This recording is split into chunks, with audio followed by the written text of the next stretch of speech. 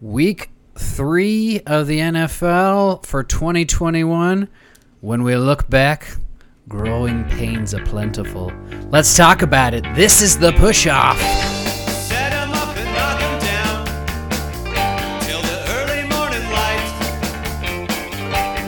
till you're laughing on the ground, drinking every single night. Where we're going, we don't know, and where we're going, we don't know. Where we're going, we don't know until we know. Where we're going, we don't know, and where we're going, we don't know. Where we're going, we don't know. Well, hello, everybody, and welcome to this week's episode of the Push-Off Podcast. It's your favorite weekly NFL show that discusses everything that happened last week while it gets you ready for the next. It does all that. I'm your host, Scott Hogan, and joining us as always, it's... Dan F-U-C-K, fuck the Eagles. I hate them so much, and I'm so glad we don't have to deal with another Eagles matchup for several weeks now, Scott. They're just the demons. Right. Usually you put your last name in. No, yeah. Congrats on the win. Hey, we're both all smiles today. So, or this week. This week we're all smiles. We're celebrating. It's a victory week for the Push-Up Podcast, and sometimes that comes around more seldom than we'd like it to. So we'll enjoy this one. But I'm going to dive right in. The ones that aren't going to be enjoying this one so much are the rookie QBs, where so far in this season they are 1-10 as starters. In fact, the only win is Mac Jones over Zach Wilson. Yeah. It's an immovable object meets a highly movable object meets a slightly movable force. Yeah, man, this is a bad rookie QB. Not a bad rookie QB class, but it's a bad hand dealt to these rookie QBs. Tough matchups, man. Jeez, and I'll tell you what, Trevor Lawrence does not look good right now. Zach Wilson looks way more promising in his roles, but I also feel like scheme is not helping Trevor Lawrence at all. Right. Yeah, I think we're talking growing pains and the positions they're in. It's a team effort game. So when you come out and be like, these rookies are not as good as like Justin Herbert and those rookies of last year or the previous 2 or 3 years, it's unfair to say because it's where they're drafted, to what teams, and what's around them. So yeah, that stat is it's a cherry picker for sure. Oh, but yeah, it would do us a disservice not to say that it's been a rough start for the rookie QBs. Yeah, I mean, like I said, they are. Yeah. You don't get drafted high to good teams generally. Mm-hmm. Right, and more than ever, you're rushed in. You're pushed right in. Patrick Mahomes didn't have to play until week 17. We said that a few weeks back, but these guys are getting in pretty quickly, especially the 1 and 2 picks there with Lawrence and Wilson. And, yeah, growing pains and a lot of interceptions. But if we look back at Peyton Manning's first season, quite a few interceptions if I don't remember. Tons. The thing people forget about in the rookie season, Peyton Manning did pretty well, but Ryan Leaf actually looked way more impressive straight out the gate. So Ryan Leaf's first pass was a touchdown or something. Yeah, too in that game. He was not struggling until defenses caught up to him, whereas Peyton was struggling and then kind of went like, "Oh, I finally caught up to the defense." So Peyton was spending all that time processing and learning and getting better, and Leaf was just relying on his natural ability. None of these guys strike me as like, "Oh, I'm relying on my natural ability and it's fucking working, and so I don't need to get better."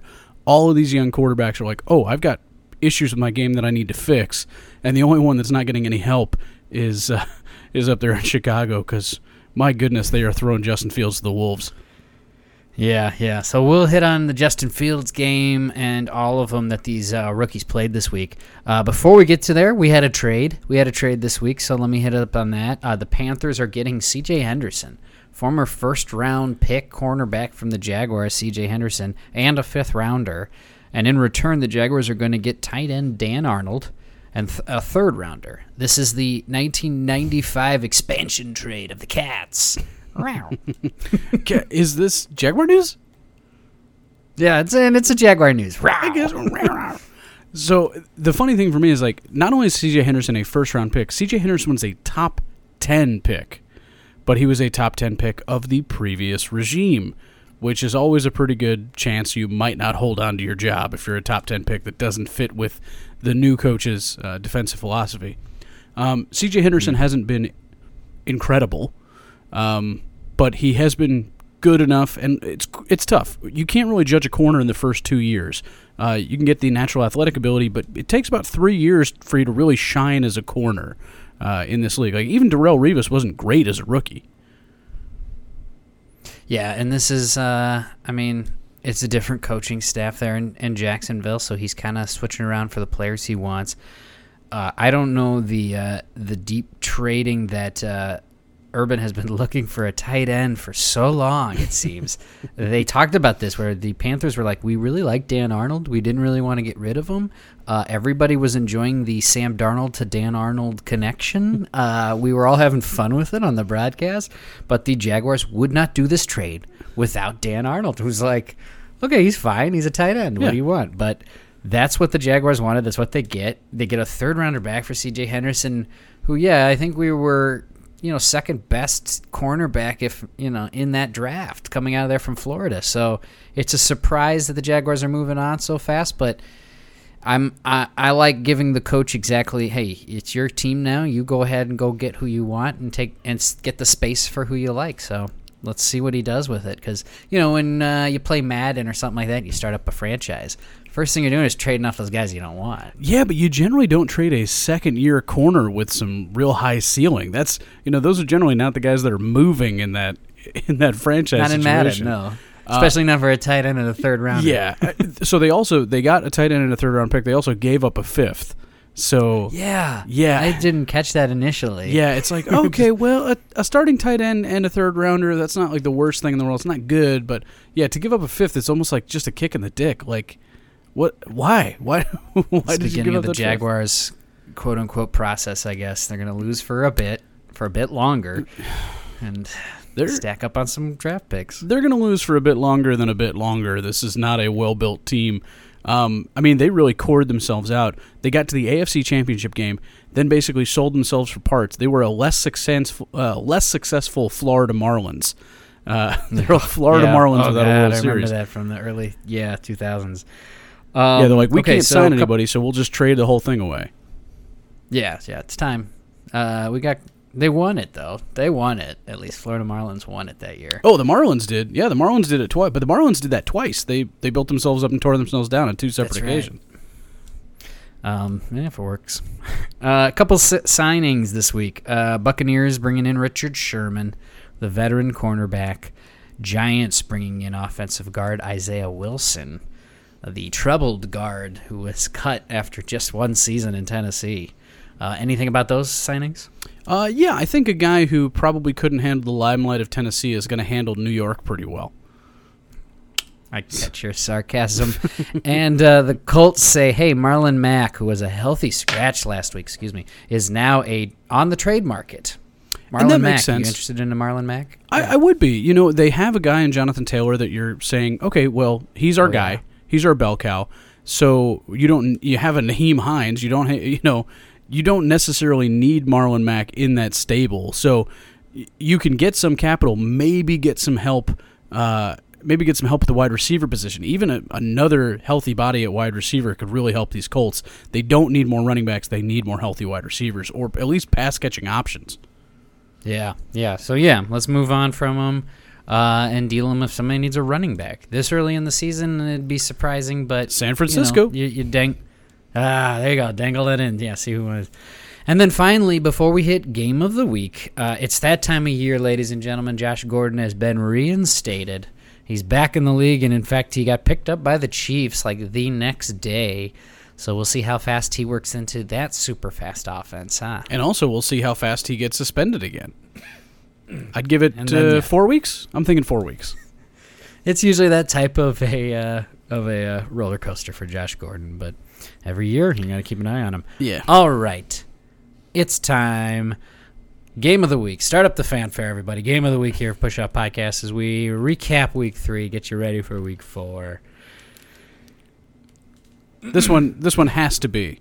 I know. Game of the Week has to be Cowboys-Eagles. Cowboys-Eagles. Let's start there. No.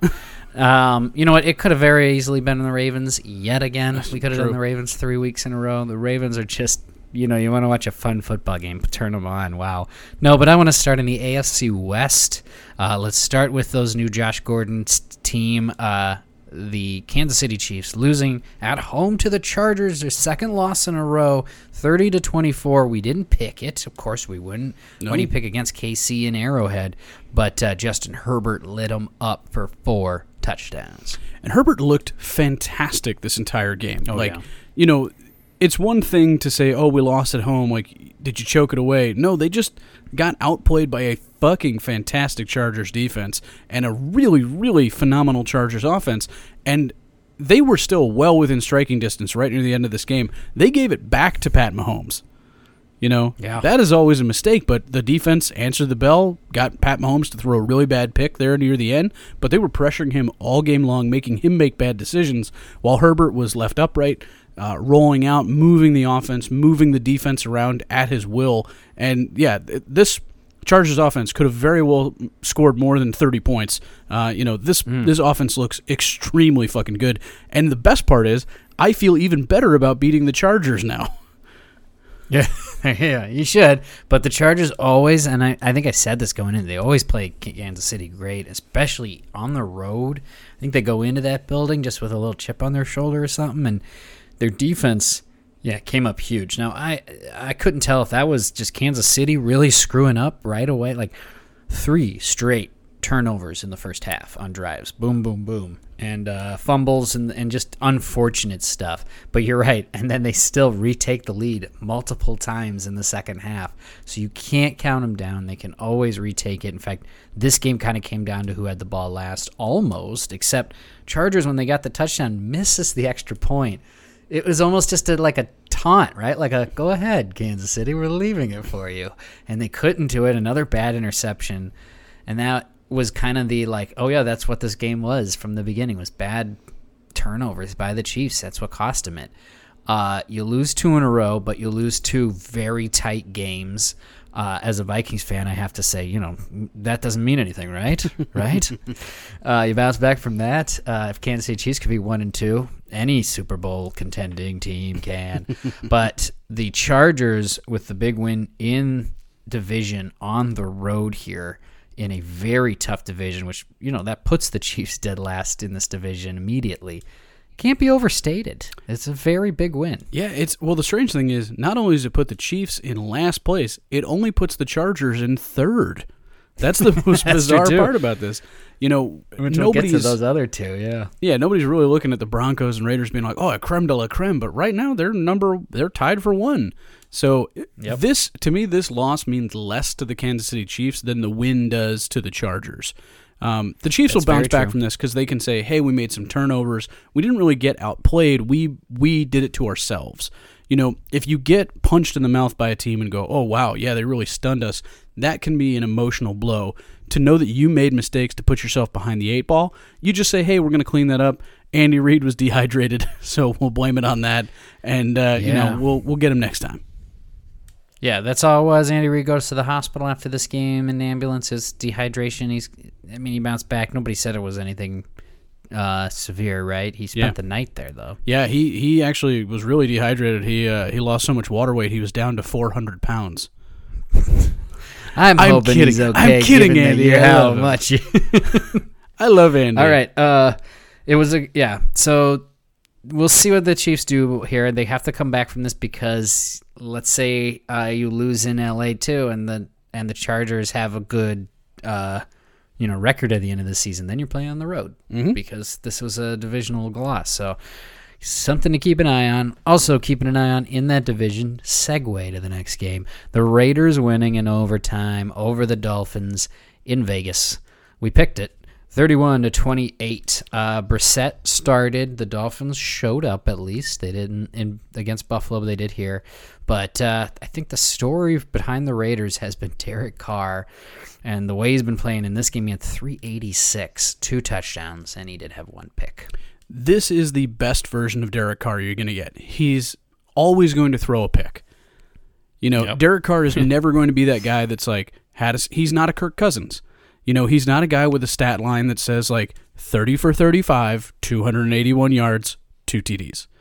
That's a really good Kirk Cousins stat line. A really good Derek Carr stat line is 40 for 60, 3 touchdowns, 412 yards, 412 yards, a pick, a pick and a fumble.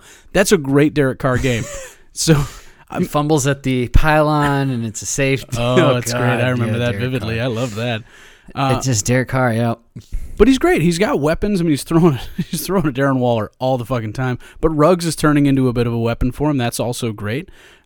This entire Raiders team it seems like they're built to win. And like I said, man, you can be a good team that starts out 1-2. I'd rather be a mediocre team that starts out 3-0 if I can choose it. And it feels like this Raiders team is better than mediocre. It feels like they are playoff bound. Who knows if they're kings of the division, but it feels like this is a legit playoff team offensively and defensively. That defensive line is causing problems. Yeah, you're right. It's a surprise who's 3-0 right now. For the Raiders, it's like, okay, no, the way they're playing, I believe it, and they're beat some good teams. This game was 14-0 Dolphins to start, and then a big old turn of events when the Dolphins start with the ball at their basically 1 yard line, and then the world's worst screen was thrown to Jalen Waddle, super high. They sat on it in immediate safety, and that kind of turned the tide here. It was 14-0, then 14-2, and then into the fourth quarter, 14-25 Raiders. They just dominated from that point on. So the rest of the points the Dolphins had was trying to kind of catch up with this at the end of the game. You got to tell me, is 14-12 at halftime a scoregami? Because what an odd fucking score that was. Yeah.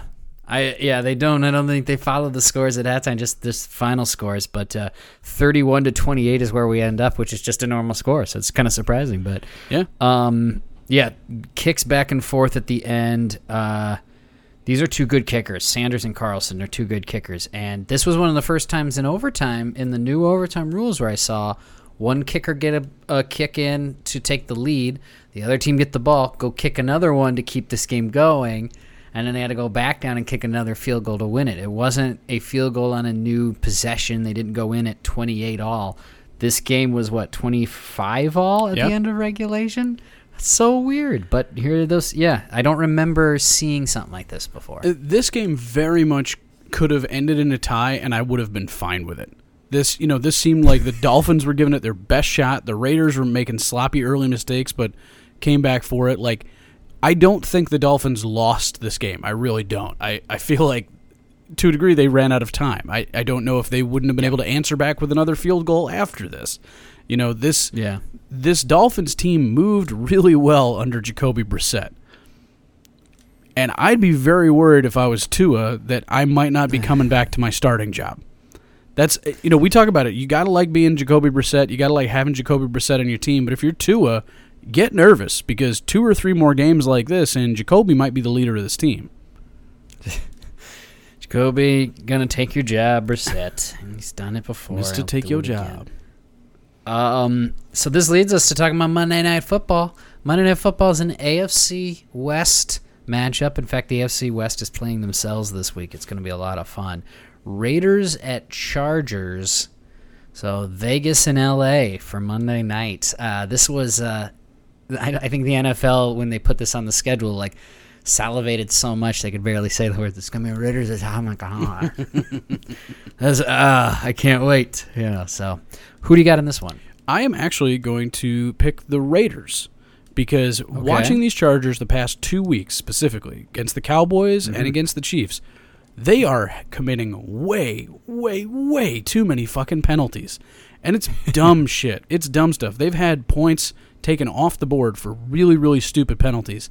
And this Raiders team sometimes makes bad decisions, but they're a pretty disciplined Raiders team. I feel like, Kansas City was making a bunch of weird turnovers, and the Chargers were making a bunch of bad penalties. I don't think you're going to get turnovers or penalties heavily from this Raiders team. I feel like that'll be enough to outlast the Chargers. I'm going to take the Raiders on the road. Okay, to go 4-0. This is, a big divisional game. Honestly, it's a coin flip in my head right now because are the Raiders outplaying this? Are the Chargers going to be that good this season? Do the Chargers have a home base enough to fight off those penalties? Like a lot of those, you're right, we're at home against them when they played the Cowboys, but Dallas travels well, and the Raiders do too. Oh, God, that's a coin flip for me. Tough, right? Yeah, I'll go Chargers just against you because I think I'm behind you in picks, and that'll make it exciting. I'll go Chargers. It's a coin flip. Plus, they're at home. I'll take Chargers at home. Oh, yeah. All right. Let's move on. Let's talk about the AFC South. Do we have to? I want to talk about the Titans win. They beat the Colts. In fact, Titans are trying to prove me wrong and say they're a good team, or the Colts are just that injured. 16-25 was the end score of this one. Tannehill had 3 touchdowns, but he did have 2 picks. And Carson Wentz, not very good game at all, but I think he's playing injured. What else is new? Well, I mean, nothing is new. It's funny, Ryan Tannehill and Carson Wentz were basically the same quarterback in this game, except Tannehill scored fucking touchdowns and threw a bunch of picks. But in terms of their stat line, like completions and yardage, it's almost the exact same. It's kind of weird. Right. Any team with Derrick Henry is always a fucking threat. Derrick Henry rushing for over 100 yards. I don't know how long he's going to be able to do this. Maybe another year or 2 before the wheels fall off. But right now, if you're Tennessee, you just say to yourself, hey, Tannehill's having a weird game. Just keep handing that shit to Derrick Henry, and you can wind up closing out games that are, relatively close. I mean, this thing was 14-10 at halftime, but, they wind up just, we talked about it before, body blows. Derrick Henry, you keep running it at the defense, and eventually they break for 11 big fourth-quarter points. Yeah, the Titans gave up some stuff, too. They fumbled at the 5-yard line of one of the drives in the third quarter, and then Colts start catching back up. They were held to 3. It was 16-22 at one point, and they're just trading off field goals. Pittman drops a touchdown, I think, late in that game. Well, he almost brought it in, and then they tried that 51-yard field goal and missed it, and that pretty much that was the end of it. But the Colts, this is a loss, but it's on the road. It's in division, but it's on the road, and it's not good because you're 0-3. But also, Quentin Nelson got carted off in this game. Yeah. It's really hard not to be really downtrodden of a team that looked okay coming into the season, but never pulled out a win before big players started going down with injuries, and that's the Colts season already. And this is the second Quentin Nelson injury this year. That's the tough part. And so you wonder, all right, how long is that going to be chasing him? Is that going to be the whole year? Should you shut him down? He's a good young interior lineman. Do you really want to keep putting him out there if this Colts team winds up being, 0-5, 0-6 to start the season, which is very much a potential thing. They're not a terrible team. You watch these games, you're like, this is not a bad team. They just have no outside threats. They basically run sideline to sideline. You're hoping for several consecutive 5-yard gains, but there's no real deep threat for Carson Wentz to elevate or to push that ball downfield. You're missing T.Y. You're missing, you're not getting much production from Michael Pittman. Michael Pittman is your best wide receiver. That's a problem. Right. That's not a good thing. Like we were saying, if you can wind up, if you can get rid of Marlon Mack, and then get a decent, even a stretching wide receiver, even if he's not young, get yourself a slot guy. You just need more weapons for Carson Wentz because right now the safeties are in the box stopping everything close. Right, and if you can't run as the Colts, then they were playing from behind. It looks like Jonathan Taylor averaged almost 6.5 yards per carry. That's nuts, but they didn't stick with it, so he only had 64 yards.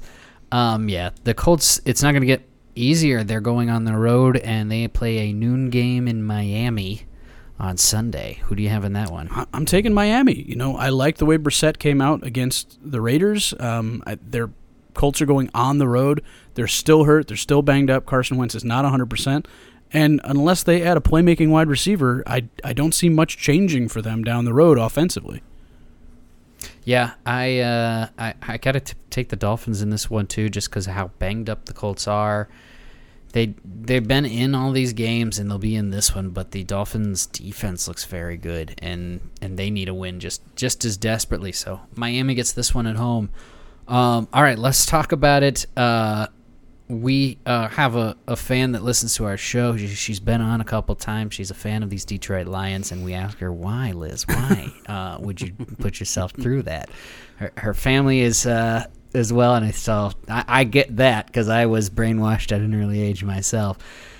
And unfortunately, it's only the Detroit Lions that this stuff happens to. But here we are. We all saw the game. You know what I'm talking about. The Baltimore Ravens beat them 19-17 in just a wild one. Now, I guess you want to start at let's start at the end and go backwards. Let's start at the end and go backwards. So 66-yarder. my favorite thing about this is we've talked a lot. You know, there was a time where I would say, Dan Bailey's a really good kicker. People would say, Stephen Gostkowski's pretty good. And there was a time when Dan Bailey was the most accurate kicker in the NFL.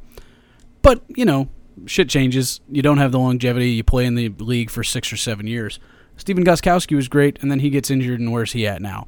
Adam Vinatieri was really, really good for a long time, but statistically, his accuracy wasn't amazing. You know, I don't think he's even top 10 all time.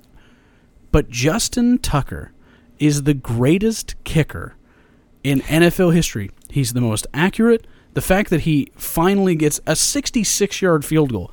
Like, Justin Tucker's not famed for the power of his leg. Like, this should be a Janikowski record or a Matt Prater record, but it's a Justin Tucker record, and it was fourth quarter, game-deciding, no time left on the clock, 66-yard boot that hits the crossbar and bounces in. It literally, that thing was only going 66 yards. Exactly. And he got a lucky bounce, but, you know, they always say, I find the harder you work and the better you are, the luckier you get. And Justin Tucker, fucking lucky, man. He hasn't missed a kick in the fourth quarter or overtime in like 6 years. You know, you're right. Yeah, the stat, you're I think cherry picking a crazy stat I have coming up later, but you're right. It's ridiculous what he's done, so he's got to be talked about in that echelon of players in the position kind of thing in this one. I screamed twice when he first kicked it and it was dead on. I'm like, oh my God. And then it hits the upright. And then I couldn't tell. They say, like, it hits the net there. You can see. It's like, yeah, I could have very well, though, been bouncing on the field in front of it. Until they put up their arms, I couldn't tell which direction because of the shot. Oh, man. And you watch for when you're not a fan of either of those teams. Or if you're a fan of the Ravens, that's the position which you watch for.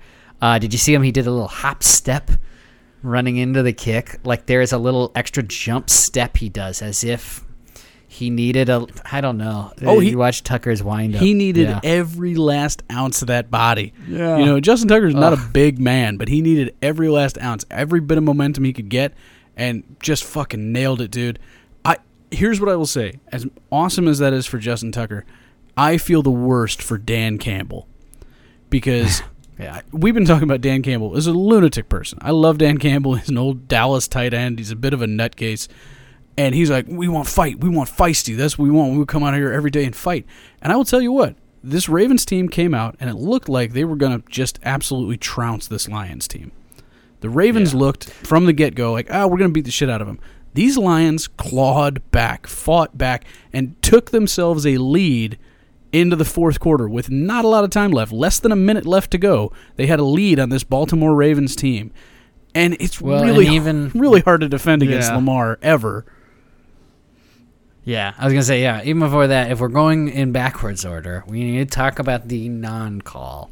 And it was a non-call, and everyone's seen it, and it only happens again, the Detroit Lions.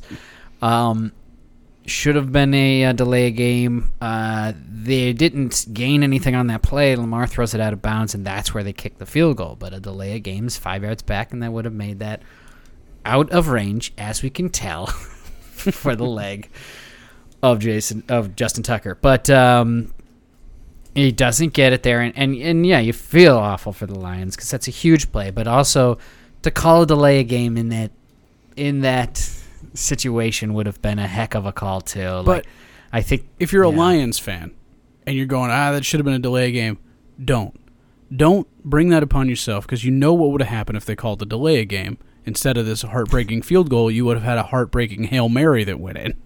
Or yeah, Lamar would have just ran it from 7. Yeah, he would have had a 60-yard scramble that ends in a touchdown. Yep. So there is And no we also- no joy in Detroit. No, and this is why. But also we need to go the playback when it was 4th and 19, and you let them convert it. Like it should have been over there, and it wasn't over there. So you're right. When they scored, it was 4th and 19 at their own 16 with 26 seconds left on. He converted, and then he converted that inbounds. 26 seconds left. He converted that pass inbounds, and Watkins slips on the field. Like, oh my God. Well, they're not gonna. Amazing ending. But you're right. This game was 13-0 Ravens in the early third after it was 10-0 Ravens in the half. So give it up for the Lions fighting back. The interception with just over 5 minutes left turned that into the field goal in the lead. So they were up with 1:04 left. That's when they kicked it.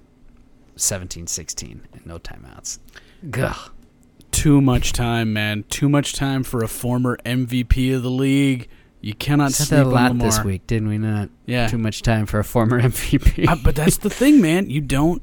I mean, not everybody's Aaron Rodgers, but like Jesus Christ, you cannot leave that kind of time. Like, I know it sucks to put it on your kicker, right, and be like, hey, let's run this clock out as hard as we can. Make the kicker make a last second kick, but you cannot leave yourself in a position with a minute remaining and Lamar Jackson on the field. It's just too dangerous. And the Lions did everything they could except win. That's it. You know, and anybody to defend the whole thing, the delay of game, you can't expect the refs to win the game for you. You can't. I mean, you also can't expect the refs to call everything even.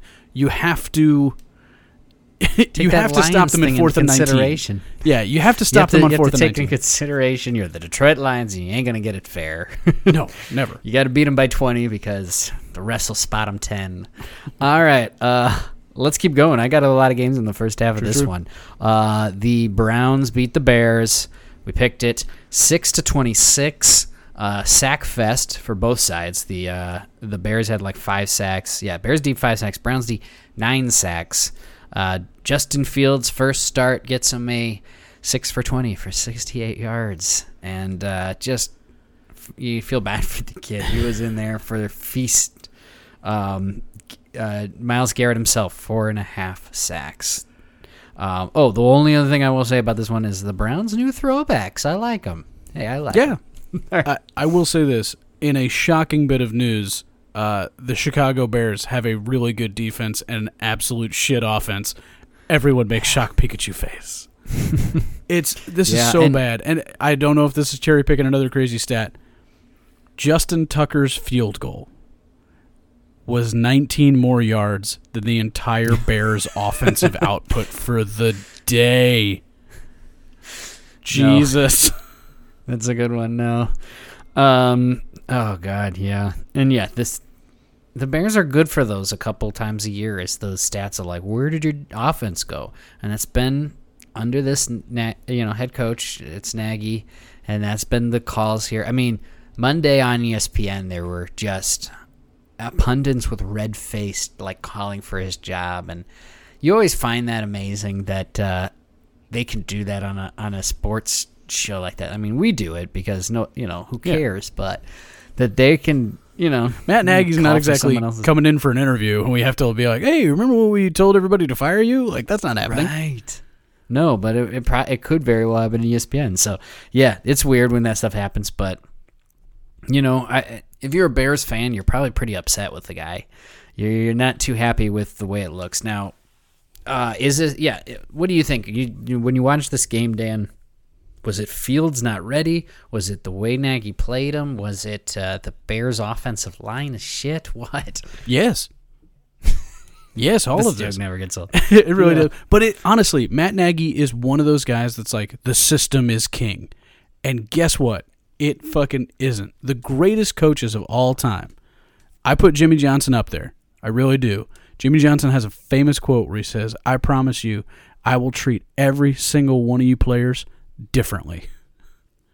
And I love that quote because you can't just put these people into an inflexible system. You can have a system, but if somebody's excellent or somebody does one particular thing really well, try to compliment them. Bill Belichick had an amazing defense and has had amazing defense. This is an amazing defensive mind. But you know what? He plays out of a base 3-4, but then he started introducing a ton of 4-3 concepts, started introducing 56 concepts. He started introducing any concept he thought would help his defense perform better, especially as his personnel changed, aged, and, some years he was going to have an amazing linebacker core. Sometimes his secondary was out of this world, and it changed the way he played and called his defense. Matt Nagy has decided he wants to play the way Kansas City played with Patrick Mahomes, and he doesn't have Patrick Mahomes, and it puts all these quarterbacks in terrible situations. Put Mitch Trubisky in a bad situation, who's dumb as a box of rocks, don't get me wrong, but there was a time when you could compliment Mitch Trubisky, and then he basically just threw him to the wolves and said, you got to do my system, I'm not going to keep complimenting you. I'm not going to keep putting you in situations to succeed. He has decided not to put Justin Fields in a position to succeed. If you don't think Fields is ready and Andy Dalton goes out, start somebody else. Start somebody else. And it's your job as the head coach to be like, hey, I got to take care of this team, the team, and every member of this team to get the best performance. If Fields isn't ready and you put him out on the field, you are damning your team, and you may be damning a young, talented quarterback to a complete lack of confidence by the end of this year. I feel like it's almost hindsight. Like right now, if this time last week we were on the podcast and they're like, Fields has been coming in stints, and now that what's his Dalton. Who is their start? Dalton. Thank you. Now that Dalton is injured, we're gonna go to Nick Foles. That would have pissed off Chicago greatly and all their fans, because it was like, well, no, we want to see this rookie. We're ready for Justin Fields. He's already been in. He's been playing some snaps. What's going on? It could be hindsight now to be like, oh, if that's what you were going to do, why didn't you put Nick Foles in? He could have given you a shot here maybe.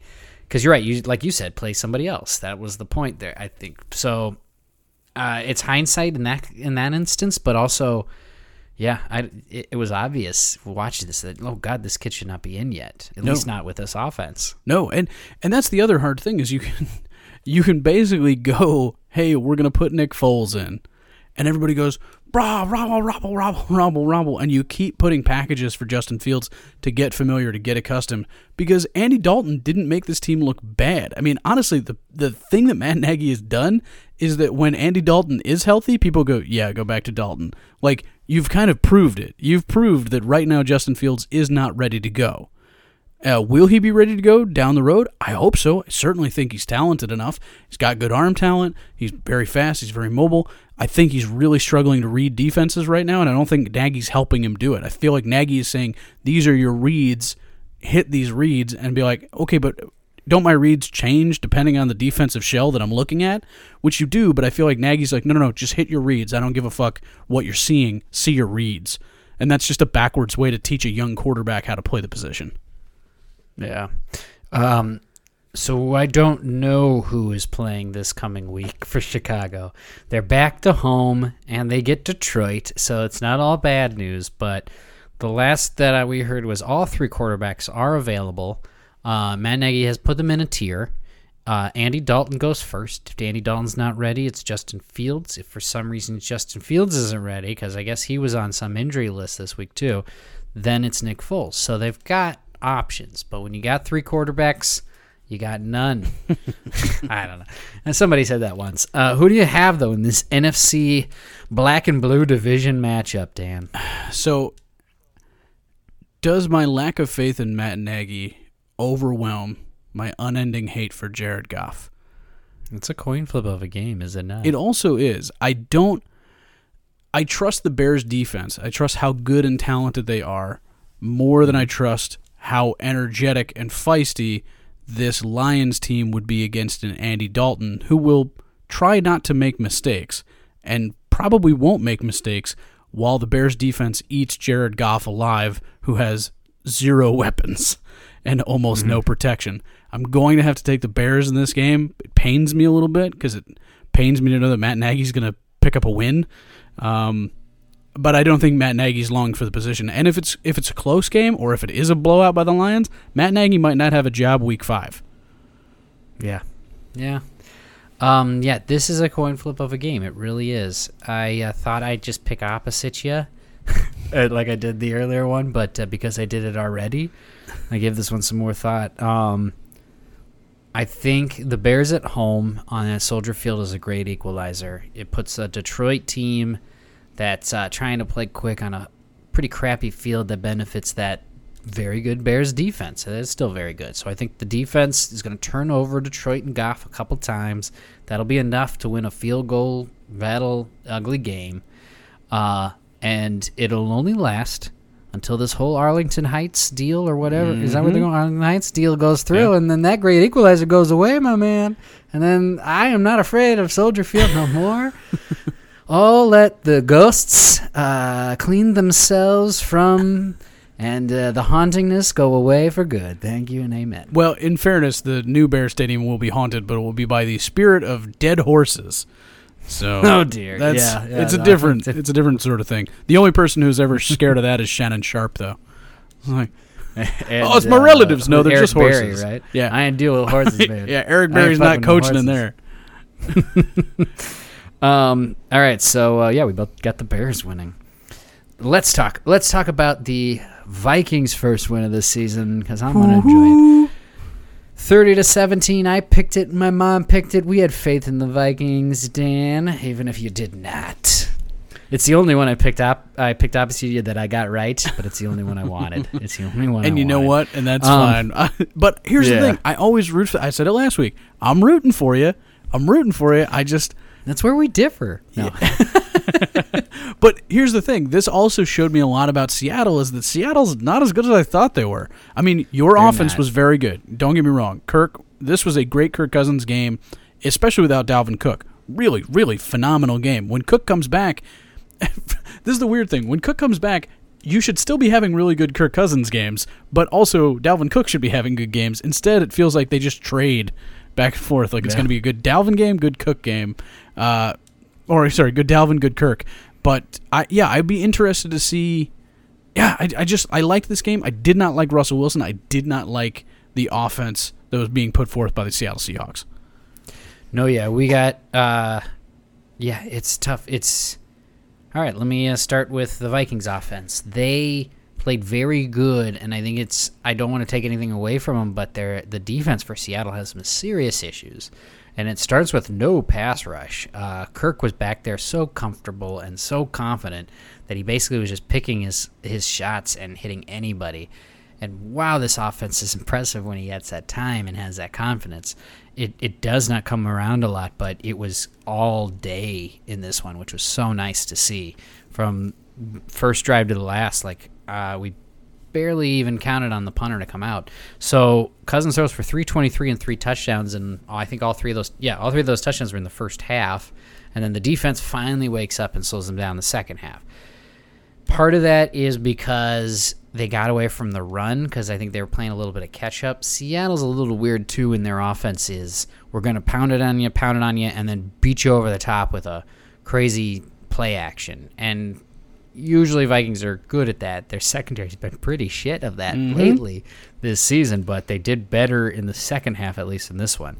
Now, there was a split second where third, fourth stringer, whatever, wide receiver there's almost brought in a touchdown that would have brought it within 6 probably at the end of that game, but Harrison Smith was the split second right there time to break it up. Seattle had some injuries. Lockett twisted his ankle. DK looked like he was dealing with something in and out in that game, so it didn't seem like they were ready. And then just their defense has taken so many steps backwards that we took advantage of it. Great bounce back game for the kicker. Kicked 3 good field goals to extend the lead in the second half. And then I just like seeing long drives. I don't like that they've settled for field goals. They could have put it away from a whole lot more. And I like that it was the Seahawks because, God damn it, the Seahawks have had our number for so long. Now, most of it's been because we've had to play there. The last time they were in Minnesota was when they were playing in the College Stadium back in the 2015 playoff game with Teddy. So it's like finally we pull this string and look at the difference because these are 2 very even teams and they have been for a long time. So if we can turn this around and keep winning, I was super impressed with our third down conversions, too. We were 9 for 14 in this game. You kept seeing them at like 3rd and 5, 3rd and 4, and just felt comfortable that Kirk was going to find somebody. Whether they blitzed, whether they sat back, did not matter. He's going to find him. So, yes, I love that for the Vikings, and I hope it continues. Well, we'll see. Madison was creating great opportunities for Kirk to be in those third and manageable situations because Kirk Cousins does not do well in 3rd and long. But 3rd and manageable, he can take what the defense gives him. He doesn't have to rush. He doesn't have to rush anything. So, yeah, Kirk was not being forced to make rash decisions and was taking what the defense gives him. And Kirk Cousins is one of the best in the league at that. And there's another crazy stat, right, about like most games with like 300 yards passing and 3 TDs since he has the most in his career now. Kirk Cousins has the most career ones of over 300 yards, 3 touchdowns, no interceptions.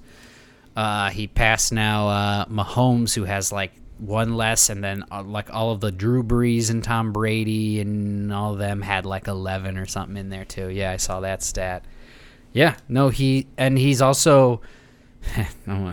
I keep hearing this stat this week, and I hate it because I'm knocking on wood because there was like a season or 2 ago where he started off with an interception, but he's like 3 or 4 passes away from the team record of most consecutive passes without an interception. Oh, why'd you say that? Why'd you say that on this podcast? Because they've been saying it. No, you don't bring that. You don't bring that energy. No, I'm knocking on the woods. All the woods been knocking. Anyway, this week they do play at home against a very known foe in the Cleveland Browns and Kevin Stefanski. If you're not in the know, Kevin Stefanski, the head coach of the Cleveland Browns, grew up in the Minnesota coaching family. He was mailroom basically, right? And then he was up into offensive coordinator. Browns wanted to hire him instead of Freddie Kitchens that one season, and they were able to fix their issue and get him in there, and he led him to the playoffs last year. No big deal. So now he comes into Minnesota. In this game, Dan, you pick first. So I like the Cleveland Browns. I mean, I know that Kirk was able to sit back there and take all day. He is not going to be able to do that against Myles Garrett. It's just not happening. Myles Garrett was freaking people out this week, and I think he's going to do the same thing to that Vikings offensive line. I wouldn't be shocked, though, to see the Vikings defense give Baker Mayfield fits. So I think this is going to be a close game. I think it's going to be a Browns win just because I don't think you guys are going to be able to handle Kareem Hunt and Nick Chubb all game, plus what they can do offensively on the outside to really pick on your kind of weakened secondary. So I'm going to take the Browns on the road. But once again, I'm rooting for you. No, in this one, I think it's a really tight one, too, back and forth. But what I don't like the matchup of is their two-headed running game down our throats. They were able to do it against Chicago. I think they're going to be able to do it against us. The hope was that Tomlinson and Pearson there were going to be, you can't move it on us, but that hasn't been the case so far. It's been almost 5-6 yards a pop, what I've noticed, especially early in these games.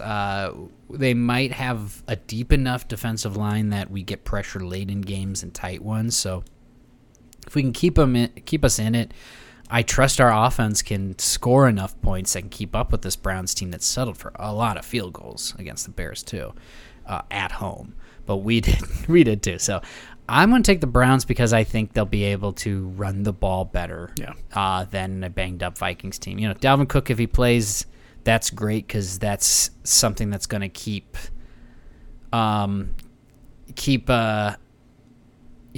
Kirk Cousins upright and keep the pressure off him. As long as we can run the ball, usually he can do that. And I think he's got the confidence that, I'm not too worried about their pass rush. I'm worried about their run game. I'll take the Browns that way. All right, one more game to talk about before our break from last week. It's the Sunday Nighter where the Green Bay Packers beat the 49ers. You and me picked different in this one, and you got the right one in this one, unfortunately. In a wild finish as well. Packers won it 30-28, excuse me. Can you guess what I'm going to say first off? You can't leave that much time for a former MVP. You just can't do it. Sorry, and even worse, you can't leave that much time for the reigning MVP. It's just, it's insane, man. He's the boogie. It's Baba Yaga, man. He's Baba Yaga. This is This is the boogeyman. So, yeah, I mean, every single 37 time. seconds. That's 37 seconds. Not enough No seconds. timeouts. Not enough seconds, but it is for Aaron Rodgers. It's enough seconds, and Mason Crosby nailing a tough kick. I mean, people misunderstand. 51? Yeah. Yeah, they misunderstand how hard it is to kick a 50-yard field goal. People misunderstand how hard it is to kick a 20-yard field goal. So that's one. It makes Justin Tucker's 66 insane, but Mason Crosby, with no time remaining on the clock, kicking it from 50 plus, is also really fucking impressive. This, once again, this was a Green Bay team that started off really good, felt like the San Francisco defense started to figure them out near the middle of the game, and then right in the fourth quarter, you see Rodgers once again just go like, oh, no, fuck this, I got this, and start to just pick them apart and take advantage. It is hard to watch a Packers game with Aaron Rodgers on the field and not be confident it's going to end well for the Packers. They were fighting back in the second half, and they took that lead was, I think, their only lead, unless they got the first few touchdowns. It was 17-7 Packers at the half, so they took back the lead there with the 37 seconds left to the fullback touchdown. And they're going to, if he falls down earlier, they run one or two more plays, sure, but who's to say what? 37 seconds should have been enough. I was still nuts that, it was obvious to me that Rodgers was only looking for Devontae Adams down there. He's only looking for one man. You can't guard one man. You can't bracket up one guy. But that's always been it with Devontae Adams. Like, you play him tight, throw it back shoulder. You play it that tighter, you throw it over the top of you. You play in zone, he'll sit down in it. Like, it didn't matter. It was just playing catch in the backyard with those two, and that's all they get to do, and it's almost not fair when they turn that on. The other side of the ball, Garoppolo does not look very good. He does enough, but he just seems scared. I was surprised that last drive worked for them, honestly. It just didn't feel comfortable, but they get in. It was like, oh my God, they just took the lead. Good. San Francisco's going to win this. It's going to be one of those amazing weekends where everybody else in the NFC North loses, and Aaron reaches in and pulls my heart out like he is known to do. Yeah, he is. Who is the guy in Temple of Doom? Well, that guy's. That's Aaron Rodgers. He's just that's what it felt like. I got to figure out. And maybe that he really did it to. I don't want to make jokes of it, but Josh Norman, after the game, he went to the hospital. He was spitting up blood, so hopefully he's all right. That didn't sound good, but with a loss like that, man. Worse things. Rough one for the Niners. Yeah. Big one for the Packers bouncing back. And it is. 2-1 for the San Francisco 49ers that didn't look like they were great on pace, last week, and then finally put it together. They stayed steady through this game, but yeah, their offensive output was pretty anemic. And to your point, I don't know how much longer Garoppolo is going to be able to hold on to that position without doing something exceptional when the potential of Trey Lance just sits behind him. And all of these young quarterbacks have already seen the field significant snaps, and Trey Lance hasn't.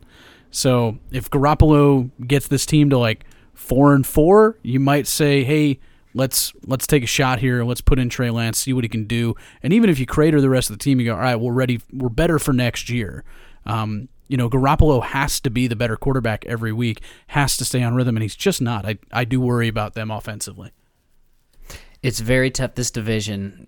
The Niners are, this was their first loss this season, so you can't start talking about cratering, but you look at the rest of this division, you're like, oh boy, somebody's going to put in a very good effort here and come up short and, be a wild card team or bubble team that doesn't make it and stuck with a middling draft pick because of it, because you're going to get eaten up by these, Rams or Cardinals or whatever in this division. So good luck. We'll see who it is. I hope it's the Seahawks. And Seahawks are playing at the 49ers this week, so that is a big one to kind of decipher which one's going to be kind of middling near the bottom, I think, in this division. Well, we'll see.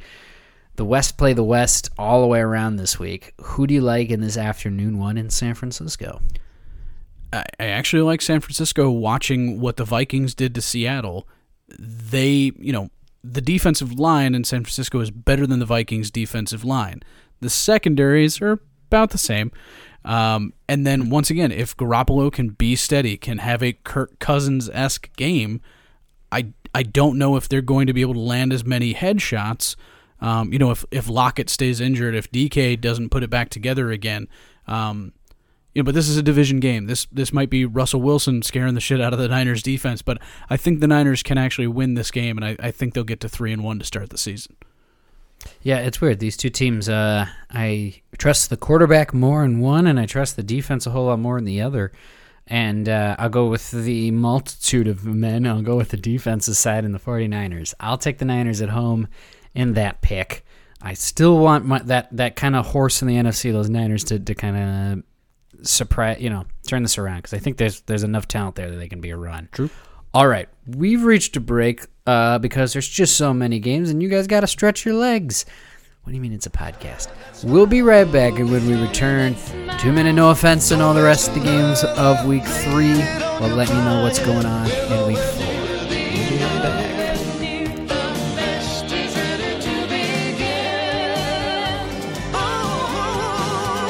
As long as we got each other, we got the world spinning right in our hands, baby, you and me.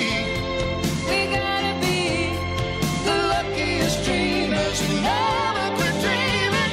As long as we keep on giving, we can take anything that comes our way. Baby, rain or shine, all the time. We got each other, sharing the laughter and love.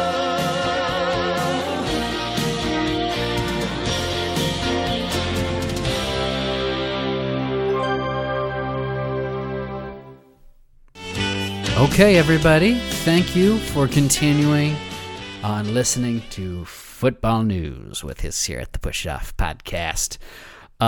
We're back from the break, which means it's time to push through some of these games, and that means it's time for the 2-minute no offense.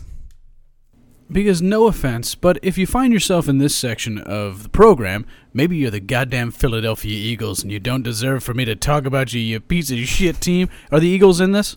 Yeah, I put them They in the 2-minute no offense, yeah, Scott? yes, yeah, yep. They are? Yeah. Okay, good. Fuck you, Eagles. All right, I'm ready. All right, clock ready? And ready to go.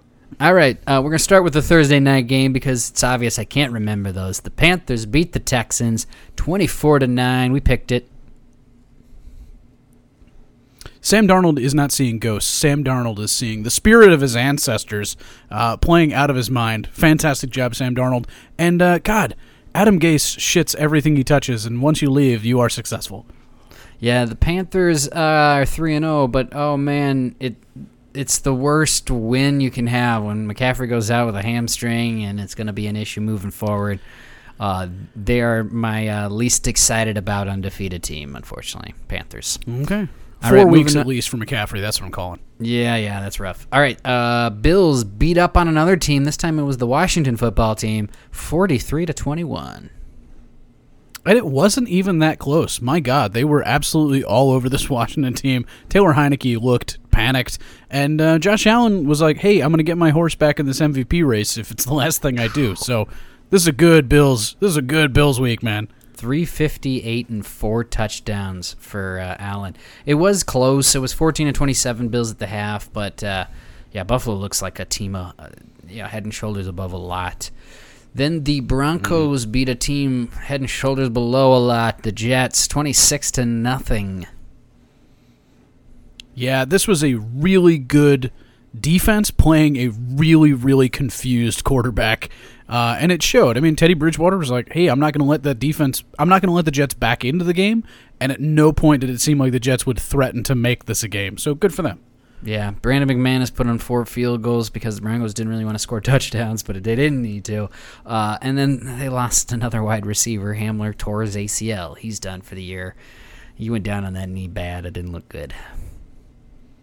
Oh, one more game. The Cowboys beat up on the Eagles 41-21. Oh, we can't talk about it? I'll give you a little extra time. There's 4 games. There's 4 games this week. Cowboys beat the Eagles 41-21. So, yeah, this also was not that close. Almost all of those points scored by the Eagles were garbage time, and one of them was defensive. That's pretty much fucking it. God, the Eagles looked fucking bad. Jalen Hurts looked panicked. And I'll tell you this much. As much as I'm like, hey, the Cowboys defense has given up way too many yards, for the first time in like ever, they're actually getting fucking turnovers. It's amazing. I haven't seen this team generate this many turnovers ever in my whole life. Even back in the DeMarcus Ware days where they actually had a pressure-heavy front. Yeah, this... And Trevon Diggs, man, I like it. I don't want to shit on the Eagles. I'd actually rather talk about the positives of the Cowboys, who were hitting on all cylinders in every phase of the game, made me really, really confident about them. But yeah, this doesn't look like the NFC East belongs to anybody but the Dallas Cowboys. It really does. The touchdowns were between two guys here, Schultz, your tight end, and Zeke Elliott bouncing back with the 2 touchdowns, 116 total yards. I'm going to shut up about him not being the number 1 back on that team there. He obviously is. And it just kept getting worse for the Eagles, who lost their guard now for the season with a Liz Frank surgery he's going to have this week. Mm-hmm. Yeah, the Eagles are going to be in for a long season. Hurts, he threw for 326, but you're right, a lot of this was garbage stuff. He looked confused, but was that all him? I mean, I'll spend a little bit more time on this game. Is Hurts not going to be the answer? Should they move on from him? I don't think the verdict is in just yet. Okay. Like, they made mention, they're like, this is his 7th start. Oh, wow. It's week 3, it's his 7th start. It's hard to damn a guy, and, I used to love the old expression by Bill Parcells, maybe it's time to put away the anointing oils.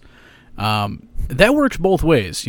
Before you bury a guy, give him some time. Give him a full half a season at least to be in there and control the offense and see what he does. He was missing easy throws, but he was also getting a ton of pressure in his face because that offensive line was really falling apart.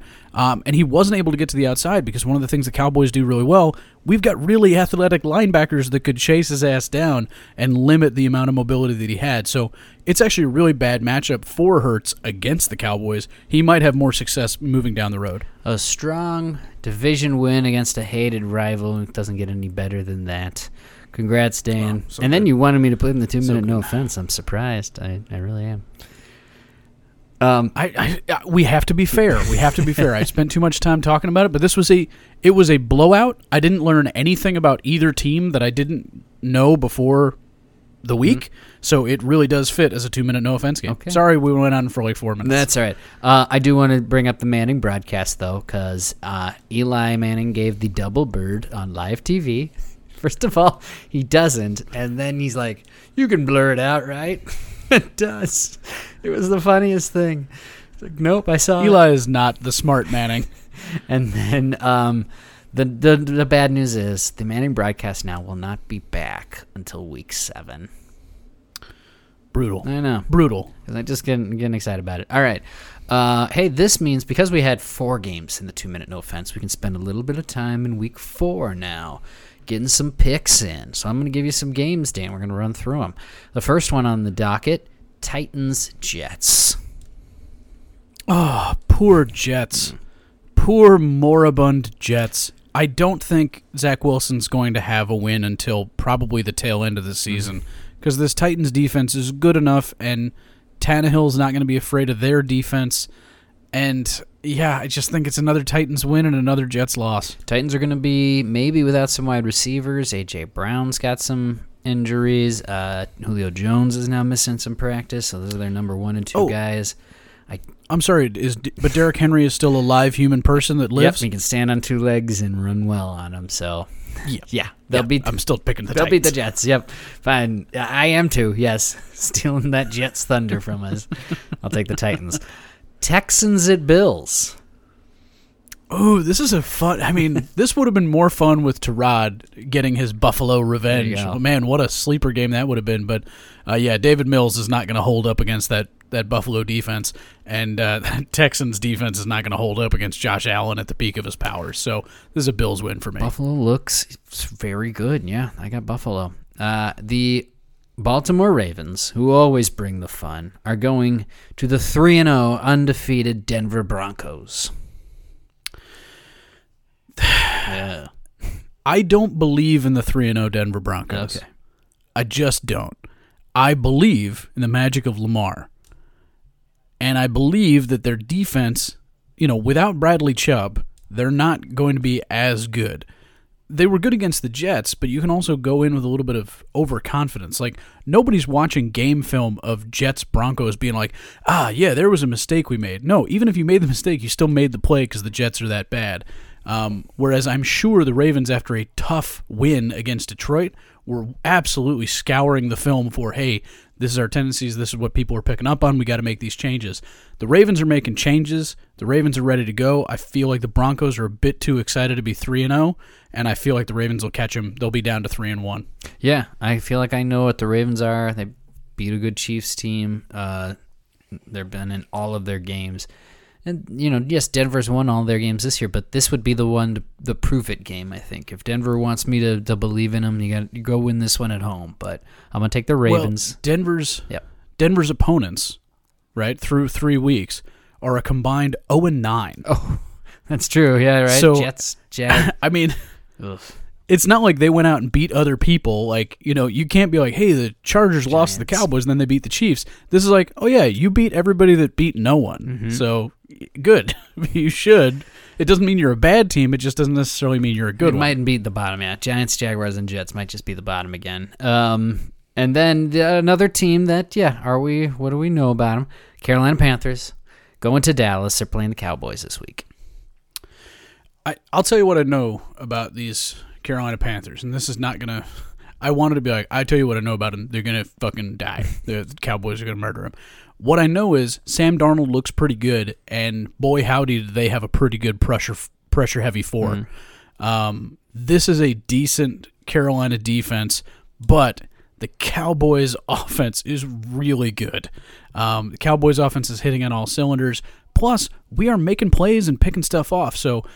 I got to pick the Cowboys. I think they're a better team than the Carolina Panthers, but I don't think this is going to be a blowout. Yeah, I don't like it, not without McCaffrey in there, now with a limping McCaffrey on the sidelines. So I'll take Cowboys at home in that one. There is another one we get to talk about for next week. Kansas City Chiefs at the Philadelphia Eagles. Now, before we pick this one, this is the interesting thing, because the Chiefs have lost the last two. But I didn't find this stat till this week, so it almost seems serendipitous. But if Andy Reid wins this game, it is his 100th win with the Kansas City Chiefs, making him the only head coach to win 100 games with two franchises against his old franchise, the Philadelphia Eagles. He can do it this weekend. And he will. Yeah, I think so too.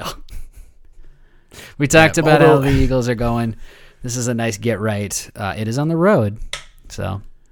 Yeah. There's a part of me that hopes that Jalen Hurts gets nowhere near Andy Reid, because simply being near Andy Reid makes you a better quarterback. So I hope Andy stays wide of him and Hurts continues to struggle. Yeah, I hope Andy is there and healthy on the sidelines for his 100th win.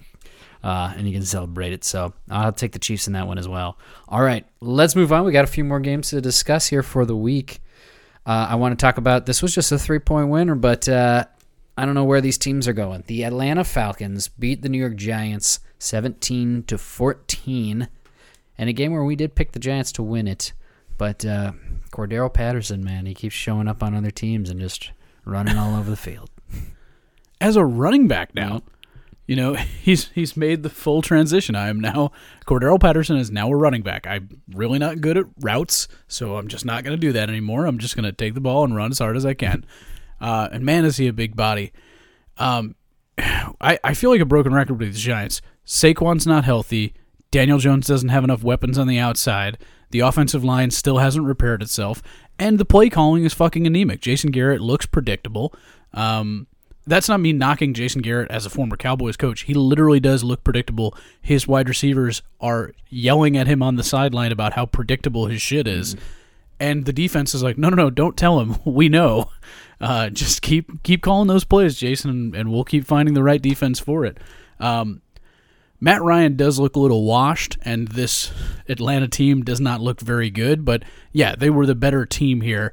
Just a bad showing by the Giants. You needed to win one at home against this bad team. If not, where's the win coming from for New York? I know, and that was both these teams. I think it was like, whoever gets this win, it might be your last one for a while, but we'll see. Because, yeah, there wasn't much. The Giants were moving the ball. They're the team at home here, and they had the lead in the early fourth by a touchdown, 14-7. Falcons move it down there, and Adoree Jackson drops an interception in the end zone. You pick that off, and you probably win this game because that's where the Falcons tied it. And then when they tie it, they have 4:13 left in this game. So the Giants, again, all you got to do is get down there and get a field goal. But they couldn't do it, give the ball right back to Atlanta to just do that. And that was all it was. It was like, it just looked like Giants didn't want to win this, and they did everything in the end of that game to make sure they couldn't. That's what I saw from it. But does that make the Falcons Throwing away a good victory team? with both hands. Yeah. No, it doesn't. doesn't. The Falcons are still a bottom 6 team in the NFL. It just means that the Giants are definitely a bottom 5 team in the NFL. Yeah, I think that's what I got from that game too. We'll see if they surprise us in this long season, but I don't see it happening. But this should be an interesting one where the Washington football team goes to Atlanta this week. They're playing the Falcons. What do you think of that one? Well, I think Washington's defense is good enough to give Matt Ryan fits, and I wasn't impressed with this Atlanta defense, so I'm going to pick Washington here on the road against the Atlanta Falcons. But if they lose, I wouldn't be mad. Yeah, these are two very, I think they're bottom teams here on paper, especially since Washington's had to go to Taylor Heineke again.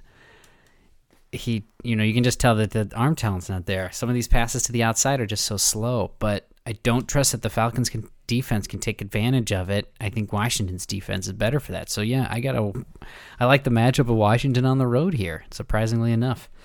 Let's continue with the Patriots loss to the New Orleans Saints. Saints bouncing back 28-13. We had the Patriots in this one, so this was kind of surprised, but it sure felt like a Saints game all the way through. They were up 14-3 after up 14-0 to start the game.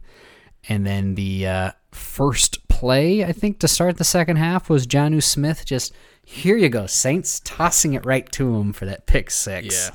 And from that point on, I think Belichick was just like, I'm not going to coach anymore. I'm going to go pout on the bench.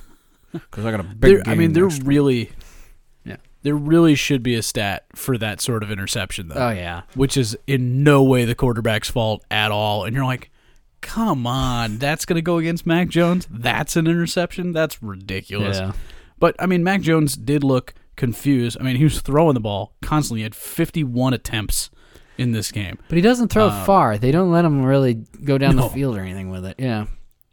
But if you remember early Tom Brady, they did the exact same shit. It's West Coast. They say, hey, inside of 10 yards, just find guys in space, don't make bad decisions.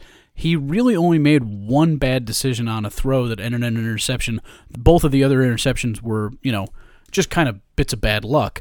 But he looked good in this game, but he looked like a young quarterback. And the Saints seemed like they were ready for him. And Jameis Winston, once again, had 2 touchdowns, but only 128 passing yards. Yeah. If this is the way Jameis Winston has to work, it seems like he's willing to do it.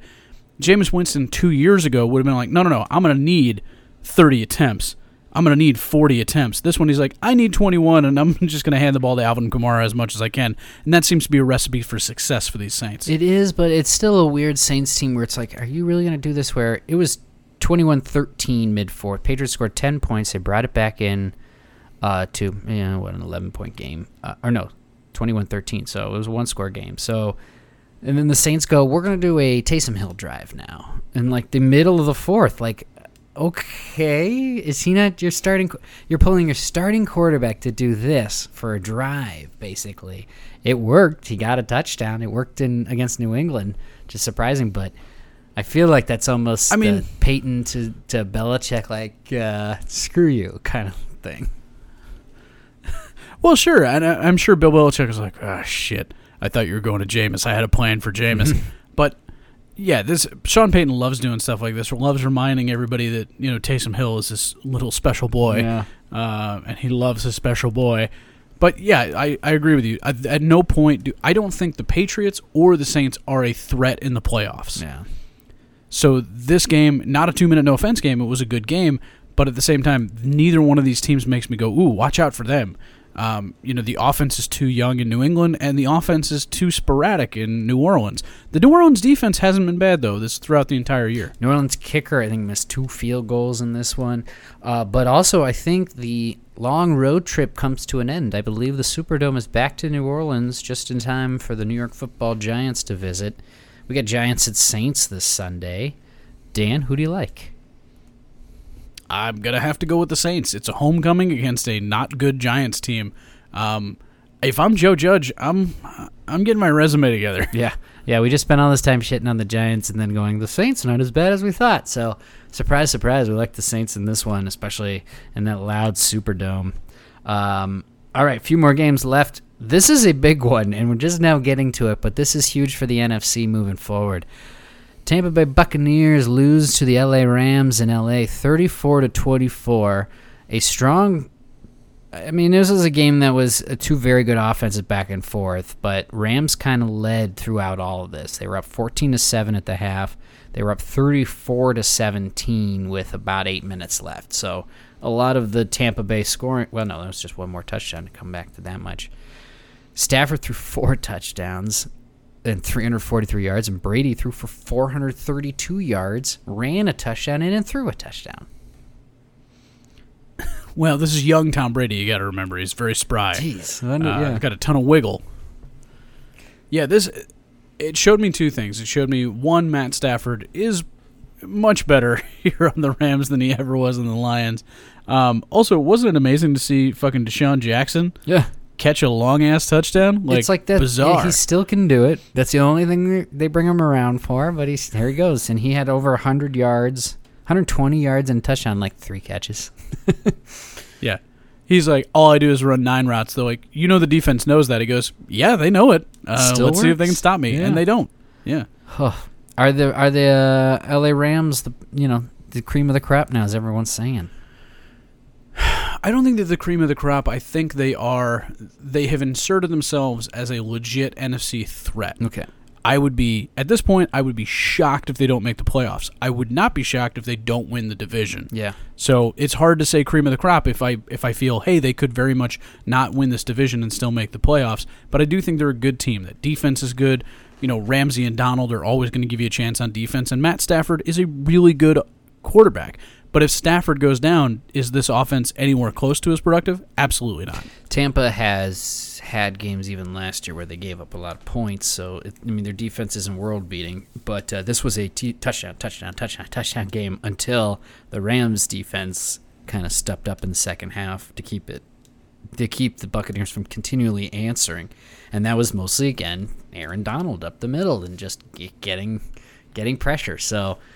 As long as he stays healthy and in games, he's a wreck, and the Rams take advantage of that. Now they have the offense to kind of continually take advantage of it, and so it's very scary is what I see from him, yeah. The Buccaneers even have a chance to get that onside kick at the end. There's that wild hop, but they don't get it. Still, we're down by 10, so it would have taken an extra one from there. But this leads us, with this Buccaneers loss, it leads us to discuss the Sunday Night Football matchup, the Brady return. It's what everybody's been waiting for, and I know most of our listeners, they're all Brady fans, so. Tampa Bay Buccaneers at the New England Patriots. You can tout it a bunch, but it's kind of obvious who's going to take this one, I think.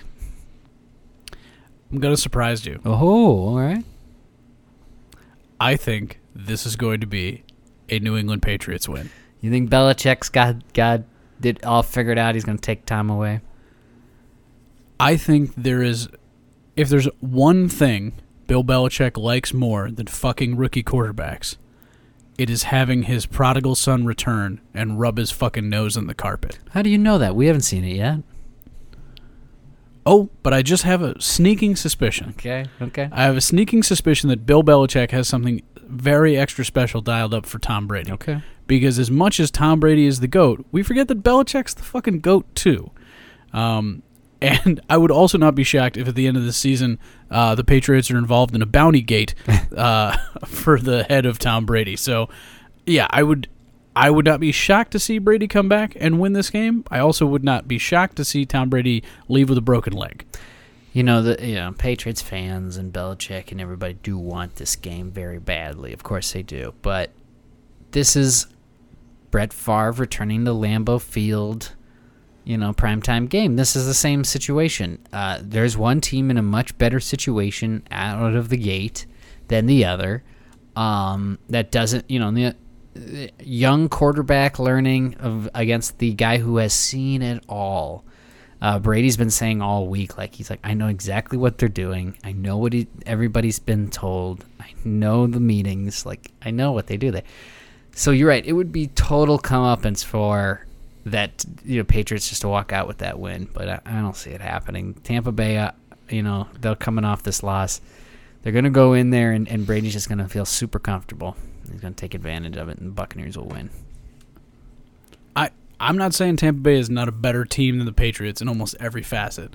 I just got a feeling, and I got to go with my feeling. I'm going to pick the Patriots in this That's game. Great. That's great. All right. We got just a couple left. Let's continue on. Let's talk about the Cardinals. They win, and they are now 3-0. They beat up on the Jaguars, 31-19. I kept this one in here, honestly, because Jaguars gave it a showing. They were up a couple times in this one. It was 7-all with 21 seconds before the half. And then they try another super long field goal. Now, they tried from 68, I think, or 50. 68? Yeah, it was 68. So I was so glad that they missed it, and the Jaguars returned it for a touchdown. I was cheering that on because, Prater hits the 56 or whatever yarder against us the week before. I was like, they're going to try this again here right before the half. I was like, what, screw them. They're there in Jacksonville. They're not even at home. So, yeah, they miss it, and Jaguars take it all the way back. Oh, right, hey, all fun in Jacksonville, and miss the extra point. Go to halftime on that note, 13-7. Yeah. So you have the lead, but ugh.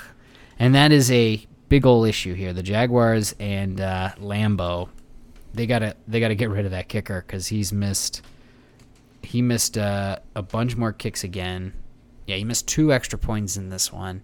He's missed field goals in previous games. You got to get rid of him. Yeah, you can't have that on a bad team. You can't have any positive momentum you get going be completely deflated by a kicker. Yeah, by missing extra points even. That's the deflating thing. So the game was 10-19 with 3 minutes and 33 seconds left. That had to be in the third. Yeah, in the third quarter until it was just blow up then. So the Jaguars had the lead, 10-19 here, late in the third. And then pick six. Or no, first of all, then the touchdown, then a pick six. They take the lead. Then another touchdown with under 7 left. So they just kind of buried him, and Lawrence fumbles to end a nice drive at the end. He's been turning it over. You say it's rookie growing pains and hope for the best moving forward, but this Jaguars team looks still pretty bad.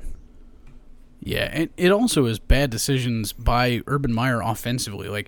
That Byron Murphy pick six was just a bad fucking decision offensively, and then a bad decision on top of that by Trevor Lawrence. Yeah. So you can't have your coach making bad decisions and your rookie quarterback making bad decisions. Pick one. Yeah. Pick one. Don't compound them. But the Cardinals are undefeated, and they go into LA, who is also undefeated. So we've got a 3-0 versus 3-0 NFC West matchup. Like I say, the AFC West and NFC West are playing themselves this week. This is pretty awesome. Who do you like in this one? I think it's fantastic. I am going to go with, unfortunately, the LA Rams. Now that Jared Goff's not there, I can freely pick them.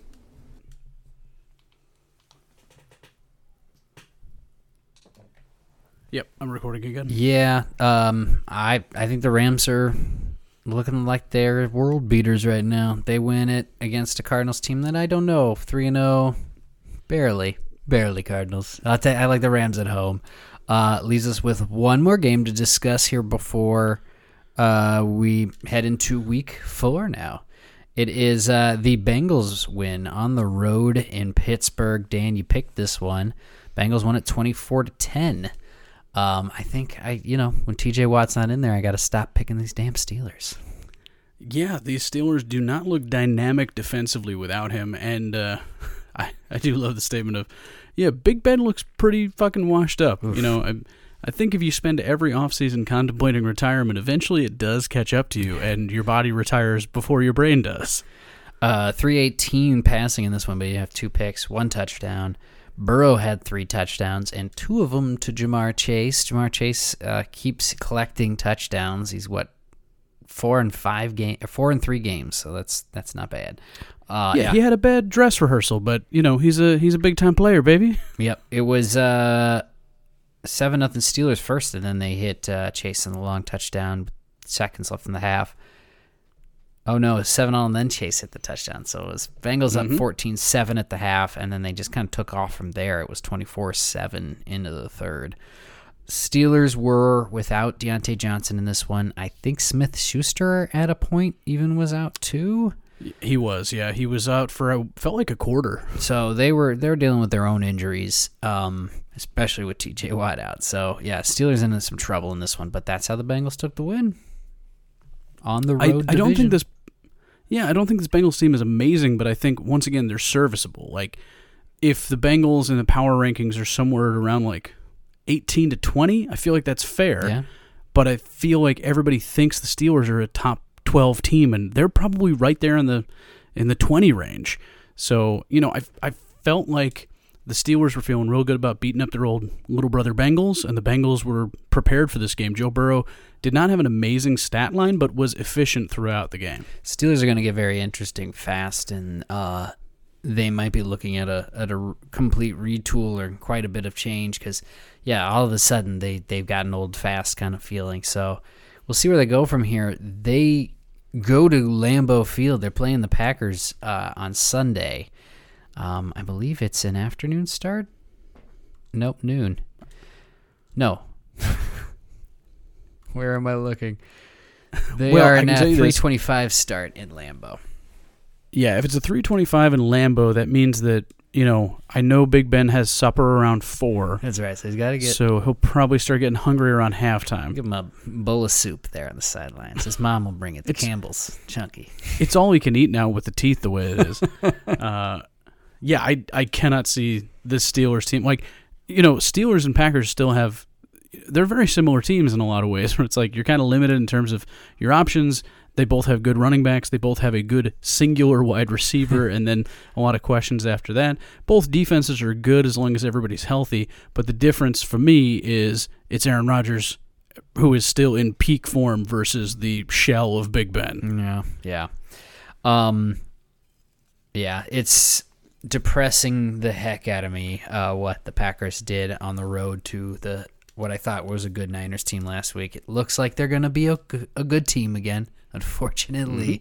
So give me the Packers as well, of course, on a home win over these Steelers that just kept burning me. I'm picking them. Enough of that, Steelers. Get out of here. Which leads us to one more game for this week. It leads us into the game kicking off tonight as we put this one out on the Thursday. And it is the first overall pick from the last 2 years coming head-to-head. That's what you get to look at here. Jaguars at Bengals. It is Lawrence versus Burrow. Let the big arms commence. I feel bad for Trevor Lawrence. This is not a fair comparison on a functional Bengals team versus a completely dysfunctional Jaguars team. I think this is going to be a bit of a coming out party for Burrow and the Bengals offense against a really bad Jacksonville team. And their defense, Cincinnati's defense has not been bad. Once again, they've stayed competitive with pretty much everybody. The Vikings offense is not bad, and the Bengals defense handled them pretty well. So I think this is going to be pretty embarrassing for Trevor Lawrence if I have to make if I have a feeling about it. Plus, a rookie quarterback on a short week, you need all the time you can. I feel like Burrow has processed the Jacksonville defense in a way that Trevor Lawrence could not have possibly done for Cincinnati. Yeah, I think, I don't know, I honestly thought coming into the season these two teams looked a lot the same on paper.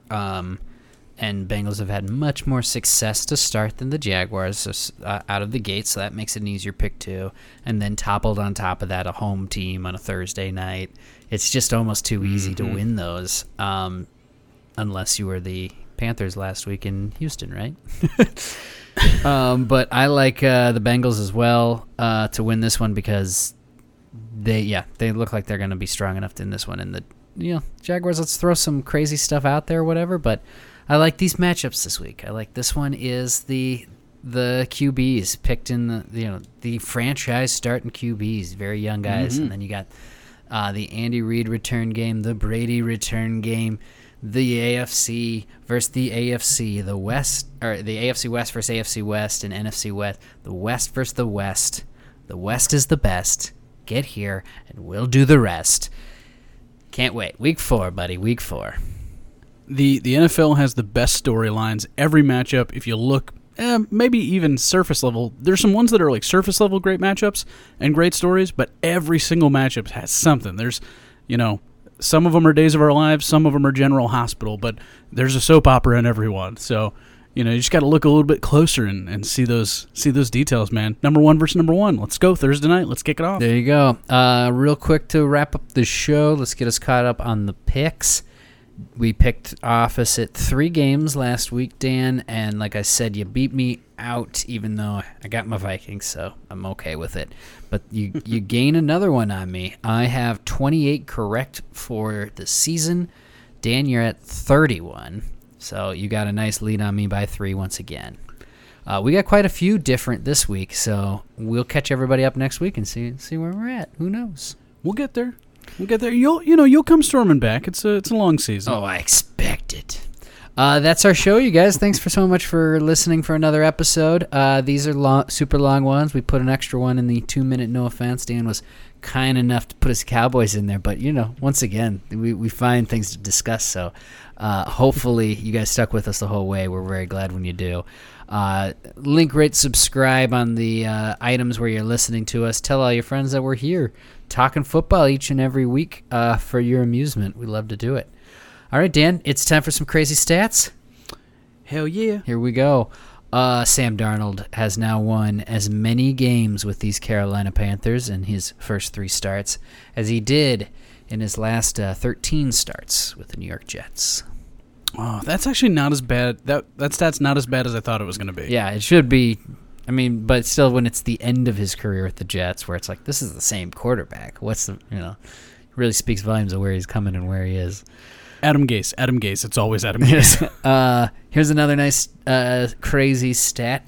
Sean McVay's Rams are now 40-0 in games leading at halftime, including playoffs. You know what? We always talk about it. First half is scheme, second half is talent. That means that since Sean McVay has been the head coach of the Rams, that's been a very talented Rams team. Some good talent. They are 3-0 now for the 3rd time in his 4-year career there.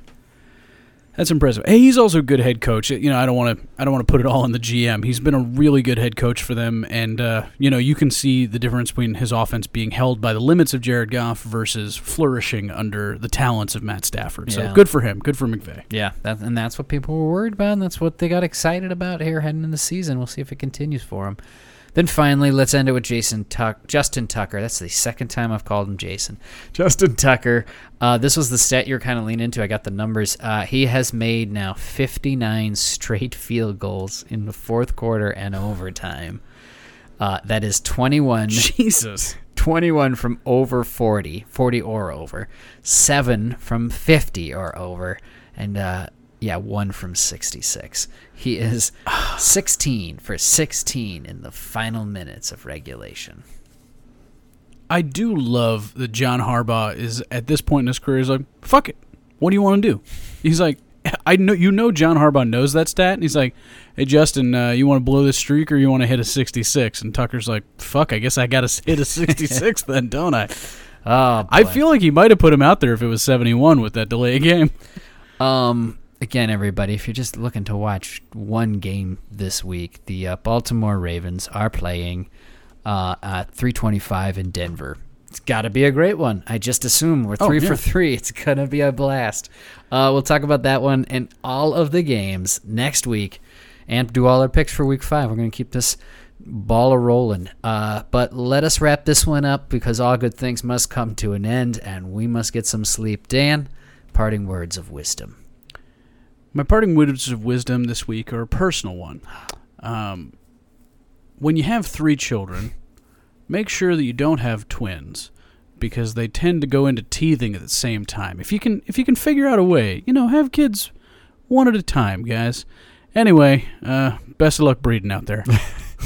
This will go into overtime where we just do our parenting podcast.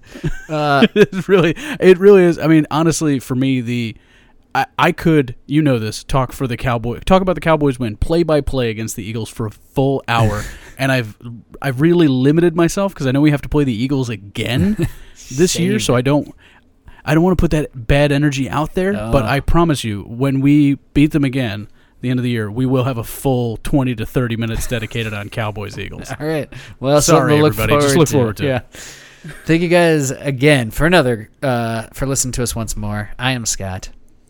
And this is Dan. You enjoy that football. This is Push Off the Podcast. Good night. Push off the podcast.